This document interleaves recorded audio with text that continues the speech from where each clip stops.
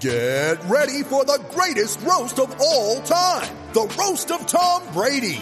A Netflix live event happening May 5th. Hosted by Kevin Hart. The 7-time world champion gets his cleats held to the fire by famous friends and frenemies on an unforgettable night where everything is fair game.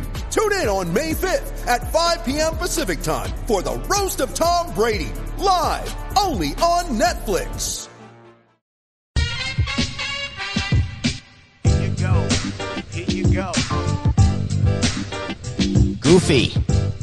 Goofy is the nothing personal word of the day. Thursday, April 30th, 2020. Goofy's not just a race run at Disney World where you run is it the Goofy or the Dopey? The Goofy is a half marathon on Saturday and then a marathon on Sunday. The Dopey is you run a 5K on Thursday, a 10K on Friday, a half marathon on Saturday, and then a marathon on Sunday. That may be the Dopey. Either way, Goofy is the word I want to go with. And why am I talking about Goofy and Dopey? I'm not talking about teammates that maybe I put together. And remember, I've told you that Javier Vasquez and a bunch of other 7 dwarfs, back when the Expos weren't so good, we used to have Javier Vasquez and 4 rainouts, with all respect to Mike Thurman and Jeremy Powell. But Goofy's my word of the day because of the National Basketball Association.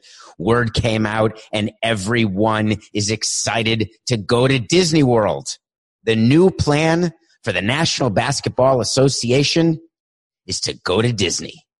Not because they're the MVP of the Super Bowl, not because they need a parade, not because they very much miss Space Mountain, but because they believe that going to Disney could be the best way for them to quarantine in a bubble and get this season going. All right, let's react to this a little bit because it's being met with widespread furrowed brows. I don't think you can even see my furrowed brows if you're watching this because they're mixed in with the shaggy beard and the long hair. But my brows are furrowed because, God, that was a voice crack. Excuse me. My brows are furrowed because every league is having some plans leaked and each plan makes less sense than the last. And the reason that none of these plans make sense is because they're all being done in a vacuum. But let's examine the Disney World plan and see whether or not there's room in Disney World for 30 teams. Okay. Let's think about that. We can put some kids in Animal Kids. We can put some players in Animal Kingdom. I think there's also the Swan and the Dolphin, so that's another 2 teams. I think we could maybe find another hotel. There's a Marriott Residence Inn. I think we've got a few on the monorail, 4 other hotels on the monorail. Then we can go off property a little bit, and we can find 30 hotels. We have to put in the broadcasters, of course. Then we have to put in support staff. They can go with the teams. Then we have to have league executives and team executives. They could maybe go in with the teams. So I think that we could probably get everyone there. We got to get the workers back at the hotels and the hotels open. Then we have to convince Bob Iger, who met the Board of Governors and the owners of the NBA on a call, purportedly to talk about this plan, but I don't actually think it was that at all. I think it was far more about broadcasting than it was about a plan to go to Disney World. So you get everyone together.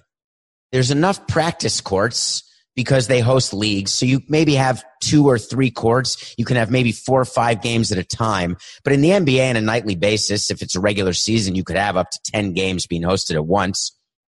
But with no fans, in theory, you could have it any time of day. I'm giving you not my stream of thought, my stream of consciousness. I'm actually telling you things that are going on within a league office. All of the problems that come up and then the solutions that are to be had for those problems.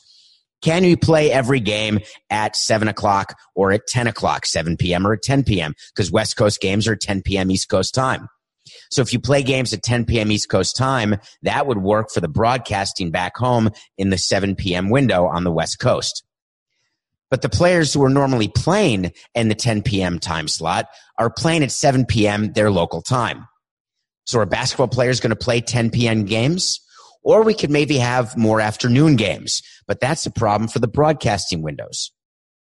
Although with everyone at home, the solution may say, with everyone at home, you can have afternoon games because no one actually knows what time it is. But that actually takes away the point of an athlete getting into a rhythm, which athletes do. They get into the rhythm of what time of day they play. And we haven't even gotten into the discussion of How can you have 10 games going on at once? Will there be off days? And on the off days, will the players be quarantined in their hotel rooms? Then we've got the same issue as the Arizona MLB plan. Either you bring the families and everyone's in a quarantined room or suite, or you separate players from their families, and that's not really what players have said they would go for. But then you have the added wrinkle of Steve Kerr, the coach of the Golden State Warriors, who went public yesterday and said, listen, we are right now in full off-season mode. We have told our players this is the off-season. We do not see a path where the regular season continues for those teams not in the playoffs, and Golden State, as you know, is not close to the playoffs. They've got about 17 games to go. I think they're 15-50. Worst record. We had a wait to see that said no more regular season games would be played. This is consistent with that wait to see, which is probably a month old already. I can't remember what day we said that. So now we may not need 30 hotels. We may only need 16 teams to go to Disney World. So if we go right into the playoffs, we do a training camp, no regular season. Do we have any scrimmage games, any pickup games?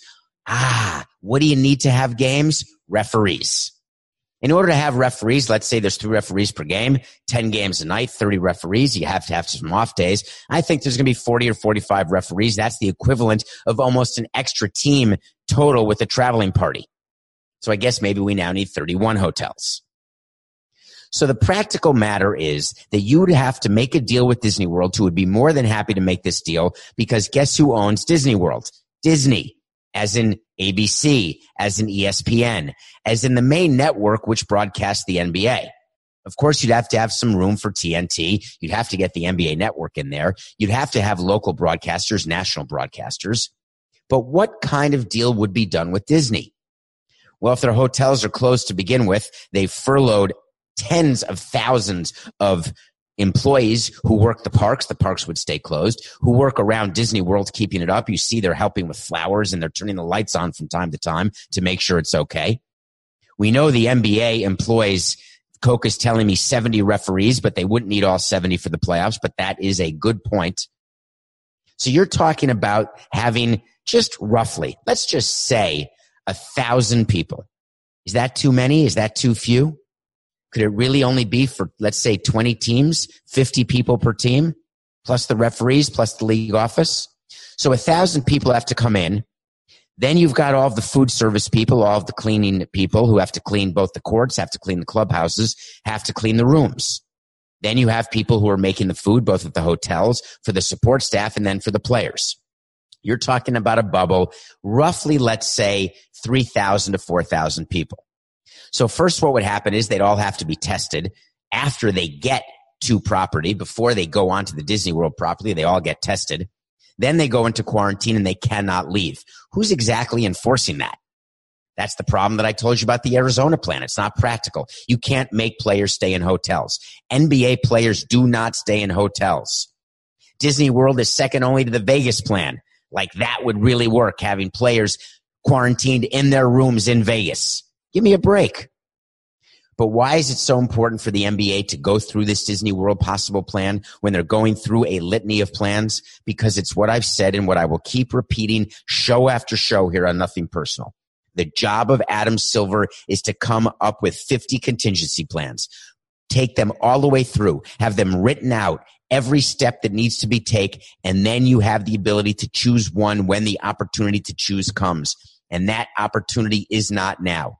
Even though you've got a governor in Florida who's more than willing to open up the entire state except for South Florida, although I can't imagine how Orlando would be included in any opening, given the possibility of the throngs of people coming from all over the country into Orlando. But be that as it may, we need tests. We need an open space. We need an agreement between owners. We need an agreement with the union. Sounds like baseball, and it is a lot like baseball.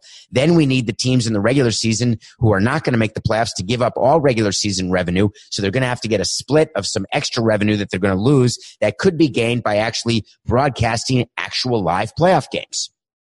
But then we have to refund teams for the amount of money they've lost by giving up regular season games. Do you know who didn't like to hear Steve Kerr talk? The owner of the Warriors. The Warriors make around $5 million per home game. With 17 games to go, let's say they had 8 home games left. That is $40 million of local revenue gone. It's a big wait to see. My view, and you heard it here, the NBA will not be going to Disney World. I think if the NBA comes back, if at all, it'll be in their home cities, in the cities that can have games without fans. And you're going to have to worry a lot about the Lakers and the Clips, because I'm not sure there'll be games at Staples Center anytime soon. So in between these commissioners who are making contingency plans and they're figuring out what it is they can do, why they want to do it, what they're going to do, there's another thing that commissioners are doing, and we gave Rob Manfred credit when he took a 35% pay cut. We weren't sure if it's 35% of his annual pay. We weren't sure if he's getting any of the money deferred, if he's getting the money paid back, not announced. But Roger Goodell sent a memo yesterday. It was a very tough memo. And it was a memo talking about the furloughing of employees in the NFL, because he stated that if there's an employee who is at home and that employee cannot do his or her job from home, then we have no choice but to furlough that employee. But furlough does not mean termination. Because when you're terminated, you then have to pay for your own insurance. If you go get COBRA, you have to pay for that. And it means you lose all your benefits. Furlough is you just lose your salary. So these furloughed employees are actually continuing their benefits, but their income has disappeared. So once the $1,200 of stimulus checks disappears, then what do you do? So the reality is this. Roger Goodell sent a memo to all the teams, 32 teams, saying furlough's in effect, but just so you know, we're doing our part. He went through all different levels in the NFL office, from managers to directors to vice presidents to senior vice presidents, executive vice presidents, all of whom were taking a pay cut in a sliding scale, anywhere from 25% to 5%. And then Roger Goodell said, my salary has been cut to zero. Roger Goodell makes anywhere between, call it $10 and $25 million, depending on the year, depending on the bonus. Let's just pick a number for all intents and purposes, saying $20 million. Let's say that he has a chance to get huge bonuses, which he always does, because commissioners make bonuses. But where does that money come from? It comes from a capital call from the member clubs of the organization. So Rob Manfred has a salary that's paid for by 30 teams. If he gets a bonus, that is an additional sum of money that comes from the 30 teams equally. And it's decided by a compensation committee. This was always a source of agita to me, because I was never on the compensation committee. Jeffrey Lurie, the owner, was never on the compensation committee. The compensation committee was often made up of friends of a commissioner. They would meet under the dark of night. They would then announce what a salary would be, and you'd really have no choice unless you could get a block of 8 out of your 30 owners to block it. And I'm not begrudging Commissioner Selig the money he made, or Commissioner Manfred, or Commissioner Goodell. They are running multi-billion-dollar businesses, and CEOs make tens of millions of dollars for running multi-billion-dollar businesses. That makes perfect sense to me. What I don't love is when you try to act as though you are one of the group. What Roger Goodell is trying to do is say, listen, I want to feel your pain. And the pain I want to feel is I'm going to do my job and I'm not going to take a salary. I'm not going to mention whether I'm going to get paid later, whether I'm just lending the money back to the NFL and they're going to give it back to me with interest. I'm not saying whether I'm going to get an extra year added to my contract. I'm merely saying that I feel your pain. As a president of a company, I always had a hard time with that, and here's why. Because I couldn't feel the pain of the lower level employees who were going paycheck to paycheck. There's no way I could pretend to. I could have empathy. I could have sympathy. I could do everything I could to have the company make as much money as possible and give that money back in a certain percentage in the form of bonuses, or keeping people employed, or hiring extra people when the business is going good. But the reality is, when the business is not going well, you've got to let go of those people. You've got to scale down. And that's going to happen in every business. Once the light switch goes on and businesses start, there's going to be a reevaluation of where we are economically, what our P&L, profit and loss statement, looks like going forward. And the only people who get hurt, you're right, there's pay cuts that happen above. But is it a big pay cut? What's the difference in your mind? When you're making $20 million, you take a 50% pay cut, you go to $10 million. versus you're making $50,000 and you either get terminated or you go from $50,000 a year to $25,000 a year.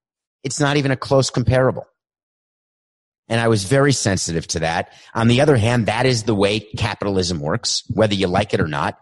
People on top make the most because in theory, they are doing something and they have a skill that is harder to replicate. They have all its service, all of the problems that come with being a decision maker, with being a leader. But when you're a leader, the one thing that you're counted on by your followers, and we've talked about it a little bit on Nothing Personal, and I want to reiterate it. Don't pretend you're a follower. Don't pretend you're a lower level employee. One of those TV shows that always made me crazy was Coca. It's not Who's the Boss with Tony Day. Undercover Boss.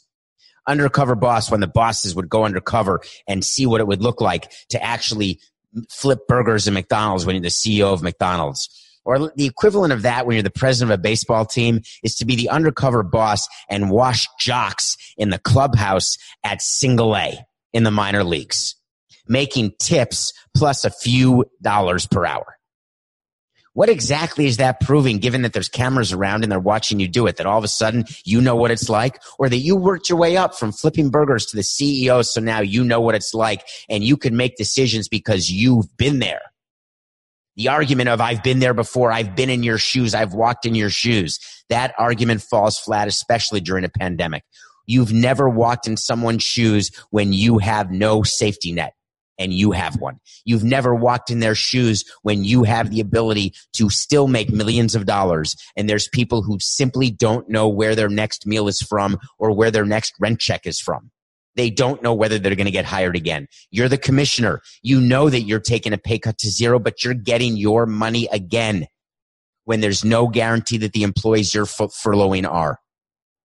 I just want honesty. I'm glad that Roger's doing that. I think it makes sense. But in a memo that you send to the clubs, when you announce it, we've talked about the greatest form of charity or tzedakah. The greatest form is the second greatest is when you do it anonymously. The first greatest we talked about, I made that mistake. The first greatest is when you teach people how to fend for themselves and you give to help somebody get for themselves. I think it's critical as commissioners of teams, of leagues right now, critical for them to go to their fans, to go to their teams, to go to their employees and just say it how it is. It's going to hurt. It's going to be painful. But at the end of the day, that's what gives you much greater respect. Roger Goodell taking no pay. How about Brett Favre? He's become sort of a bitter Betty, hasn't he? Brett Favre is a guy who went to University of Wisconsin, which I did. Born in Milwaukee. I love the Packers. They're my second favorite team to the Giants. I love it. I went to Lambeau Field and it's like the cornfields in Iowa. It's like heaven going to a game in Lambeau Field. But Brett Favre had a terrible, messy break from the Packers that started when the Packers drafted Aaron Rodgers. And Brett Favre became a little grumpy about that. And then he moved on, as you recall, to play for the Jets and the Vikings. And now we remember Brett Favre as the Super Bowl winning quarterback for the Packers, but we also remember Brett Favre for how his career ended and how he was just sort of not good. As a matter of fact, one of the great stats of Brett Favre is I believe that his last pass thrown for every team he played for was an interception. Coke is going to check that because we didn't talk about this before because that's how Nothing Personal goes. Things pop into my head like little synapses. By the way, on a side note, if I sound off today, something happened. I went running this morning. And I'm not going outside a lot, but I did go outside to go running. And there are people some people in masks, some people without masks. And there's some people cleaning the streets. They're cleaning their landscaping. And you know those machines that are like weed whackers? So I was running and there was a guy using a weed whacker behind a fence. I could hear it, but I couldn't see it. But you know the sound of a weed whacker. And all of a sudden I got donked in the head with a stone. With what felt like a stone. I went into complete panic because I've been watching Grey's Anatomy, so I assumed I had some sort of subdural hematoma, subdural heroraca, Chianuga, a hematoma sriracha. In any case, I was pretty sure I was done. There was a guy walking by, and I said, hey, by the way, I just got hit in the head by a stone. And the person just looked at me and he thought that was strange. So when I got back home, I iced it, and I thought about Natalia, is her name Natalia Richardson, rest in peace, where she fell on a beginner ski slope and thought she was fine and then all of a sudden was dead, even though she had a helmet on. So I totally panicked. And so I've had a bit of a headache. I'm not slurring. I know I'm fine. I've been practicing. Put your hand in the air, smile, and say, hi, my name is Dave. Uh-oh. Here's the stroke test, by the way. You put your hand in the air. You say, hi, my name is David Sampson. You smile and stick your tongue out. If you can do that, you've not had a stroke. I don't think it has anything to do with any sort of bleeding in the brain. I think I'm fine, but if all of a sudden I cut out, Coca, you know what to do. So Brett Favre, Coca confirms, did throw an interception in the final game for every team in 07, 08, and 10. I can't believe I came up with that. I have no idea where I got that or why. But Brett Favre, bitter. Aaron Rodgers gets drafted. Aaron Rodgers takes over. Aaron Rodgers wins the Super Bowl. Aaron Rodgers gets old. Aaron Rodgers signs an extension. Packers draft Jordan Love. Interesting. It's like history repeating itself. It's the same exact thing that's being done to Aaron Rodgers that was done to Brett Favre. We know this. We've talked about it. What could Brett Favre have to add to this conversation? Simple. He gave an interview and he said that the Packers have burned a bridge with Aaron Rodgers that will be hard to recover from. He went on a rant about how the relationship with Rodgers will never be the same, how Rodgers will now finish his career in another uniform. It's almost like Favre was talking about himself and what's the word, Coca? Transferring his feelings from him onto Aaron Rodgers. But in a vacuum of information, we tend to listen to those who are willing to supply any sort of soundbite. Where's Aaron Rodgers been? Where have the Packers been? The Packers have mucked this up from start to finish. You don't draft Jordan Love without telling Aaron Rodgers first. You don't have Aaron Rodgers say that he needs a skilled player and then don't give him a skilled player unless you've told him you're not going to give him a skilled player. If you have a plan for your team that involves shoring up your defense and improving your run because you think that's how to beat the San Francisco 49ers, where you were a game away from the Super Bowl, and you then in a copycat way, and I get it, that's how we built our teams, copycat, when a team beats you, you build a team that can beat them. Running in defense got the Niners over the Packers. So what are you going to do? Shore up your running game. Shore up your defense. That's what the Packers were doing. Why not communicate to Rodgers? Forget Favre. Communicate to Rodgers.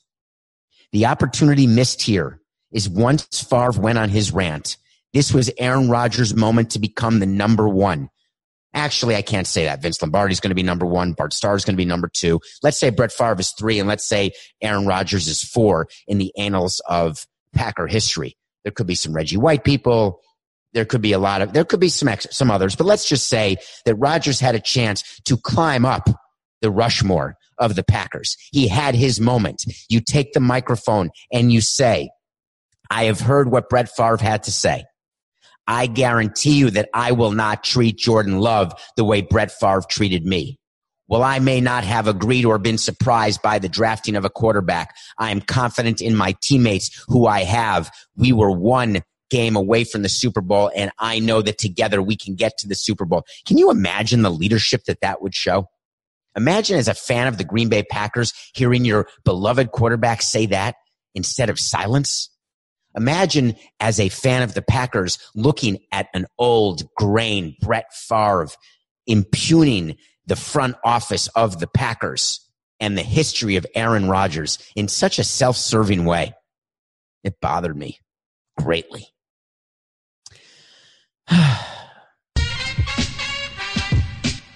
Mom deserves the best, and there's no better place to shop for Mother's Day than Whole Foods Market. They're your destination for unbeatable savings, from premium gifts to show-stopping flowers and irresistible desserts. Start by saving 33% with Prime on all body care and candles. Then get a 15-stem bunch of tulips for just $9.99 each with Prime. Round out Mom's menu with festive rosé, irresistible berry chantilly cake, and more special treats. Come celebrate Mother's Day at Whole Foods Market. Everyone is talking about magnesium. It's all you hear about. But why?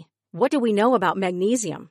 Well, magnesium is the number one mineral that 75% of Americans are deficient in. If you are a woman over 35, magnesium will help you rediscover balance, energy, and vitality. Magnesium supports more than 300 enzymatic reactions in your body, including those involved in hormonal balance. From functional medicine doctors to mental well-being and female hormone experts, we all know that magnesium is the one mineral to improve all aspects of well-being and health. But which one? Magnesium Breakthrough from Bioptimizers, the trusted choice recommended by leading experts with 7 best-absorbed forms of magnesium to ensure your body receives the support it needs for overall well-being. Go to bioptimizers.com/balance today and use code BALANCE10 for 10% off. Support your journey to wellness at bioptimizers.com/balance. Magnesium Breakthrough from Bioptimizers, your foundation to optimal health and vitality.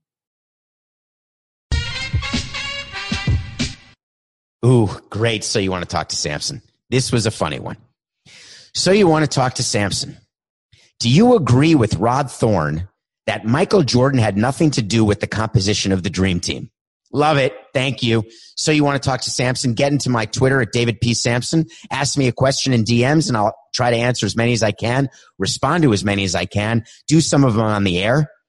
You know I've got the end of month bail. Hi, my name's David Samson.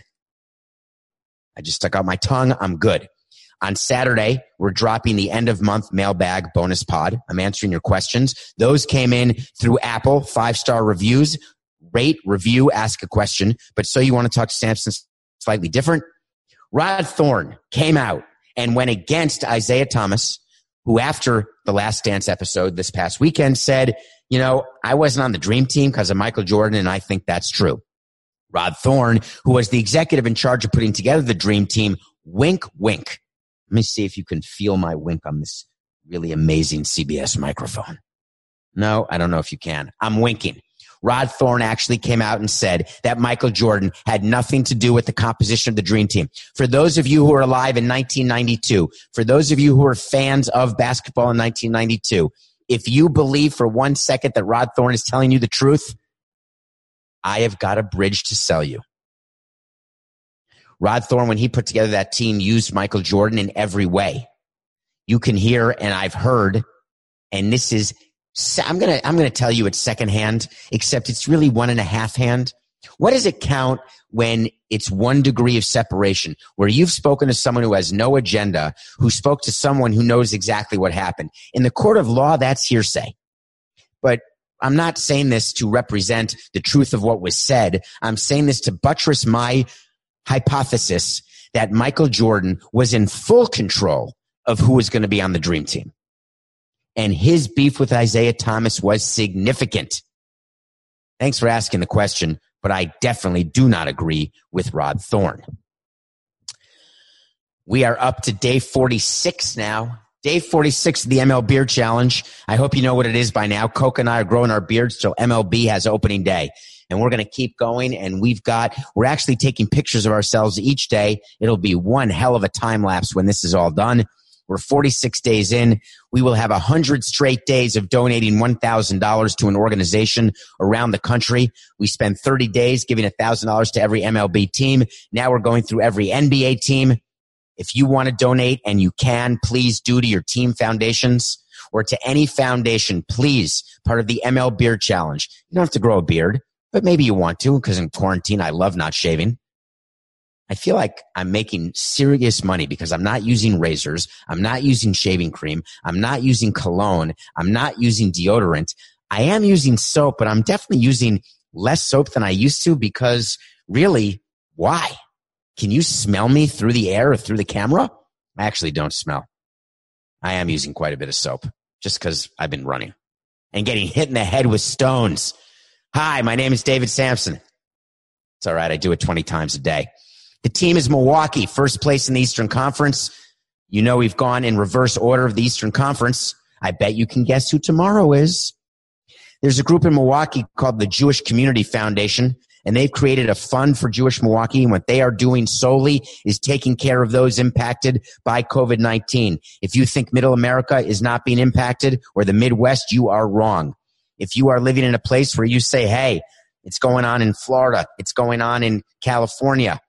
No, it's going on everywhere. The economy being shut down is impacting everyone, whether they're sick or not. $1,000 is going to the Jewish Community Foundation. A shout out to Mitch Moser, one of my oldest friends from camp. I met him when I was 9 years old, ran around the world with him, have done numerous trips, numerous things. He just took over this community foundation, actually started April 1st. He's never been into his new office. It's all been on Zoom and all been virtual. But $1,000 coming your way, and I know you will put it to good use. ML Beer Challenge, day 46. Yes, of course, I'm still watching movies. Someone DM'd me. It was not a so you want to talk to Samson, and I do appreciate this. People DM me all the time, actually, with suggestions of movies to watch or shows to watch. Someone asked me to watch a movie called Breaker Morant, thinking that would be a movie that I would love. Breaker Morant is a movie from 1980 directed by Bruce Beresford. Bruce Beresford is the guy who actually directed Driving Miss Daisy, which you may or may not remember as an Academy Award-winning movie, which I don't think would play too well right now. But Breaker Morant is a fascinating movie that I want to talk about. It's a movie about a war in 1900. They called it the Boer War, not Oaroer. And the Boer War, and it was with Australians, it was with the British against the Boers. And this is a movie about a trial of 3 Australian men who were charged with a wartime crime of actually murdering Boer people in a war.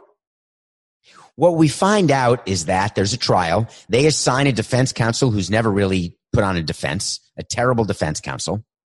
They have a judge and jury of 3 men who are answering to the British authorities, who are going to convict these men and send them to death, no matter what. It's a fait accompli. And the moral hypothetical that is posed throughout this movie, and it stars Brian Brown, who you may know from the Thornbirds or FX, as having been married to Rachel Ward, one of my all-time favorites. I've never wanted to be a priest or a cardinal in my life because I'm Jewish, but God, did I want to be Father Ralph de Bricassar. And if you don't know who that is, Coca, you're going to Google it. I wanted to be Father Ralph de Bricassar.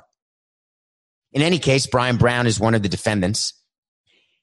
And the hypothetical that's posed during the course of this movie is whether or not it is worth it to wrongly convict 3 men, if that's what it would take to end a war where you are at risk of losing tens of thousands of men during the course of the war. There's a philosopher we've talked about named John Stuart Mill, who's in favor of the greater good theory, which states that if you have to kill 1 person to save 2 people, that's for the greater good. You make all decisions based on the greater good. And I actually believe and understand that philosophy and have studied it. But in this movie, which was sort of a precursor to A Few Good Men in a lot of ways, it had a few good men moments. The movie's not nearly as good as A Few Good Men, but it's way more important. But at the end of A Few Good Men, spoiler alert, they ask when he is dishonorably discharged after Colonel Nathan Jessup agrees that he ordered the code red, why were they dishonorably discharged? And the answer given by Lieutenant Downey, I think, I can't remember the name of the character, was we were supposed to protect people who couldn't protect themselves. And you got to thinking about during a war and during basic training, and that wasn't a war, they were sort of guarding the line. Is that something that does take precedent? Is it okay to punish people who should not have listened to their commanding officer but did? In reality, in Breaker Morant, the commanding officer was put on trial as well. They were told to revenge, and there was an attack where they lost people, and they went out and killed the members of the other side, the Boer people who had made this attack. But there was a deal done above their pay grade, which said, convict these people of a wartime crime, then we will settle this war. What do you do? What do you do? My answer was pretty simple. And it was a hard thing to watch, and it was a hard thing to come to this realization. But I'm cutting that deal. I'm sacrificing the lives, and it ends up that 2 people end up being killed, convicted. The other one was let out of jail a few years later. It's a true story. It's gotten a lot of attention, a lot of writing about it. It's a fascinating movie. It looks 40 years old. And I get it if you think you don't want to watch a 40-year-old movie. I get it. But it's worth it because it can get you thinking. And in this era of quarantine, where mental and physical atrophy can creep up on you like a roach in a pizza store, I guess I have some trauma about that. But if you are beginning to atrophy, it is critical to watch movies or read books that get you thinking. Breaker Morant will definitely get you thinking. Okay, we had big news yesterday.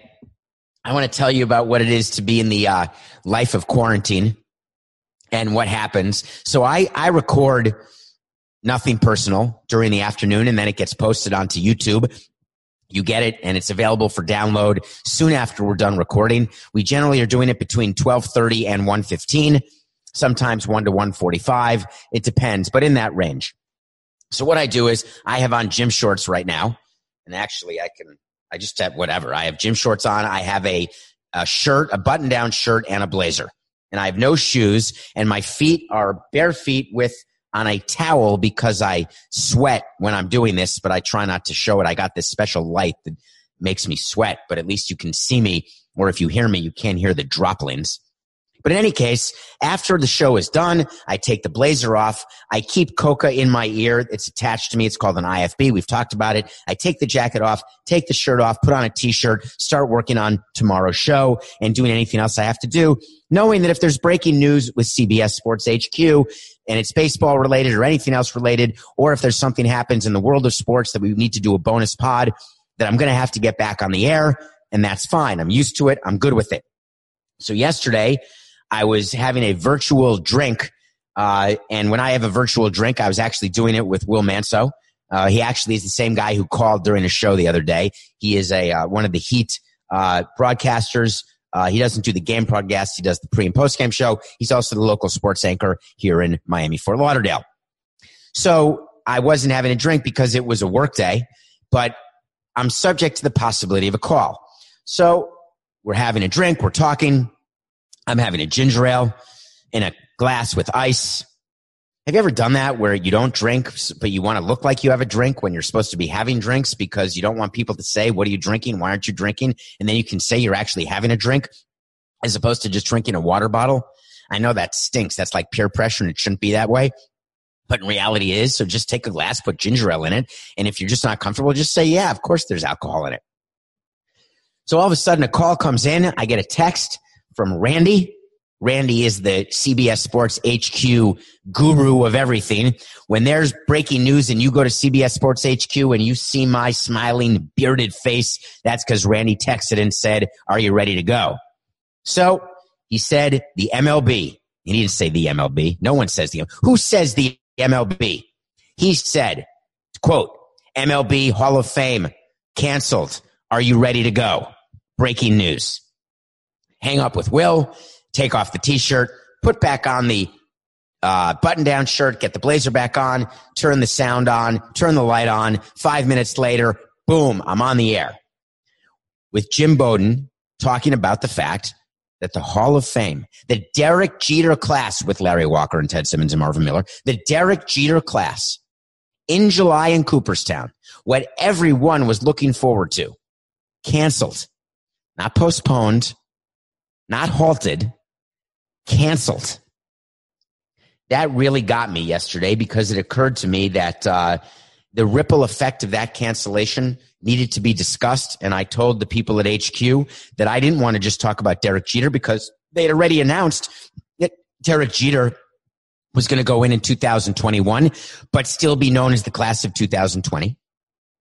They said they were rescheduling it for July of 2021. And so I wanted to talk about Cooperstown. Coca wants me to say that it's the Baseball Hall of Fame. Did I say the MLB Hall of Fame? Because A, it's not the MLB and it's Major League Baseball, but it's Baseball Hall of Fame. I think it may be more than that. Maybe the National Baseball Hall of Fame. In any case, it is clearly the Baseball Hall of Fame in Cooperstown. But when the weekend is canceled, who's impacted the most? Is it Derek Jeter? Not at all. Impacted the most of the people of Cooperstown. I was lucky enough in 2010 to get to go to Cooperstown to watch Andre Dawson get inducted into the Hall of Fame. It was a weekend. We went up 15 or 18 of us. We rented a house. The cost of that when at that time, I don't think VRBO was in existence, but the cost of that rental basically paid the mortgage for that family who owned that home for about 9 of the 12 months of the mortgage. There's 50 to 100 to 200 houses just like it. Hotels are at full occupancy, 3 times the normal rate, maybe more. The stores are packed. The restaurants are packed. This is an opportunity for people in this small town to make their living. And their living is made mostly that weekend. The other way it's made is during the summertime, when there are Little League games and tournaments that take place, all of which have been canceled. The economic problems in Cooperstown are real. Nobody's going to the museum. The museum doesn't make money to start with. MLB has always supported the Cooperstown Hall of Fame. MLB has given money. They raise money. They have fundraisers. They have a board of directors. The board of directors are the people who voted to cancel the ceremony. Guess who are the majority of the board of directors? Guess who the majority is? Yeah, MLB owners. If you're going to give money to something, you better have a say over what's happening. I feel so badly for the people in Cooperstown. I don't feel 1 ounce of badly. I don't feel badly even an ounce for Derek Jeter or Larry Walker or Ted Simmons or the family of the late Marvin Miller. They will get their time. But the economic impact, will stores, restaurants, will they make it to next year? That's what I went on and talked about. What about the impact on the Hall of Fame? Yeah, there's an impact. Is it possible that Derek Jeter will now be going in with Curt Schilling? How ironic would it be that Curt Schilling would go into the Hall of Fame with Derek Jeter? Remember them in the 2001 World Series? Remember the whole bloody sock? Well, Curt Schilling has 70%. What about Barry Bonds and Roger Clemens? Clemens got 61% of the vote. Bonds got 60% of the vote. Do you think writers for 1 minute will put Barry Bonds and Roger Clemens into the Hall of Fame with Derek Jeter? The Derek Jeter? I don't think Schilling or Clemens or Bonds get in. I think they want Jeter to be alone. But then that means that Bonds, Clemens, Schilling, they would then go into their 10th and final year. So they'd all have to get in 2022. What would a compromise be? Maybe you let Schilling go because he was already at 70%. Does it actually take away from Jeter to have Schilling with him? Well, it didn't take away from Jeter to have Larry Walker with him. But I know that writers will not want to combine. Combining Walker with Jeter, that's fine. Walker is above reproach. Great player, Hall of Famer. But Bonds and Clemens? It's not going to happen. The people most impacted by this cancellation, Bonds and Clemens in my mind. Okay. By the way, thank you, Coca. The Bloody Sock game was 2004, but I was not actually saying the Bloody Sock was part of the 2001 World Series. I was saying that the Bloody Sock was part of Schilling's sort of history in baseball, part of what made him so great. I'd like you to go back and look at that Bloody Sock because I've seen a lot of Bloody Socks and a lot of injuries before, and I've seen players who get hurt. I've never seen blood. I've really never seen it happen so, what's the word, Coca? Symmetrically. Take a look at that picture, Coca. See if you can find Schilling's bloody sock. I'm not a conspiracy theorist. I'm not a Mel Gibson fan. I love Oliver Stone. I'm just saying that was quite a bloody sock. Wait to see. All right, we got a big wait to see here. Something came out yesterday. One of the things with Twitter, Coca taught me early on, if you don't see a blue check, do not pay attention to what the person is tweeting because you could be getting hacked or misled. And I've had a retweet or two from a non-blue check account that made me think it was from someone real that I thought was actually something happening. And it turns out it was just something that was totally made up. Sometimes even blue check people. Is that what we call ourselves or themselves? Is it a blue check person? If you're a blue check, if a blue check could check, a blue check would check. Everyone wants to be a blue check. So what you do is it means verified. I know the Coke is whispering. It means verified. Who cares? The fact is that someone tweeted yesterday that the minor league baseball season has been canceled. And I retweeted it. I think I retweeted it. I can't remember. Or at least I made a comment. Or maybe I didn't do anything because I saw it wasn't blue checked, verified. And then I went and I saw that there was no announcement by Major League Baseball or minor league baseball that the season had been canceled. And that instead, major league teams would bring their best prospects to their spring training sites and they would have a development league for those players. Well, I got to wait and see for y'all. And the wait and see is there has been no announcement on minor league baseball, the season being canceled. But my wait to see is that leak from that unverified, non-blue check source is correct. There will be no minor league baseball season at all.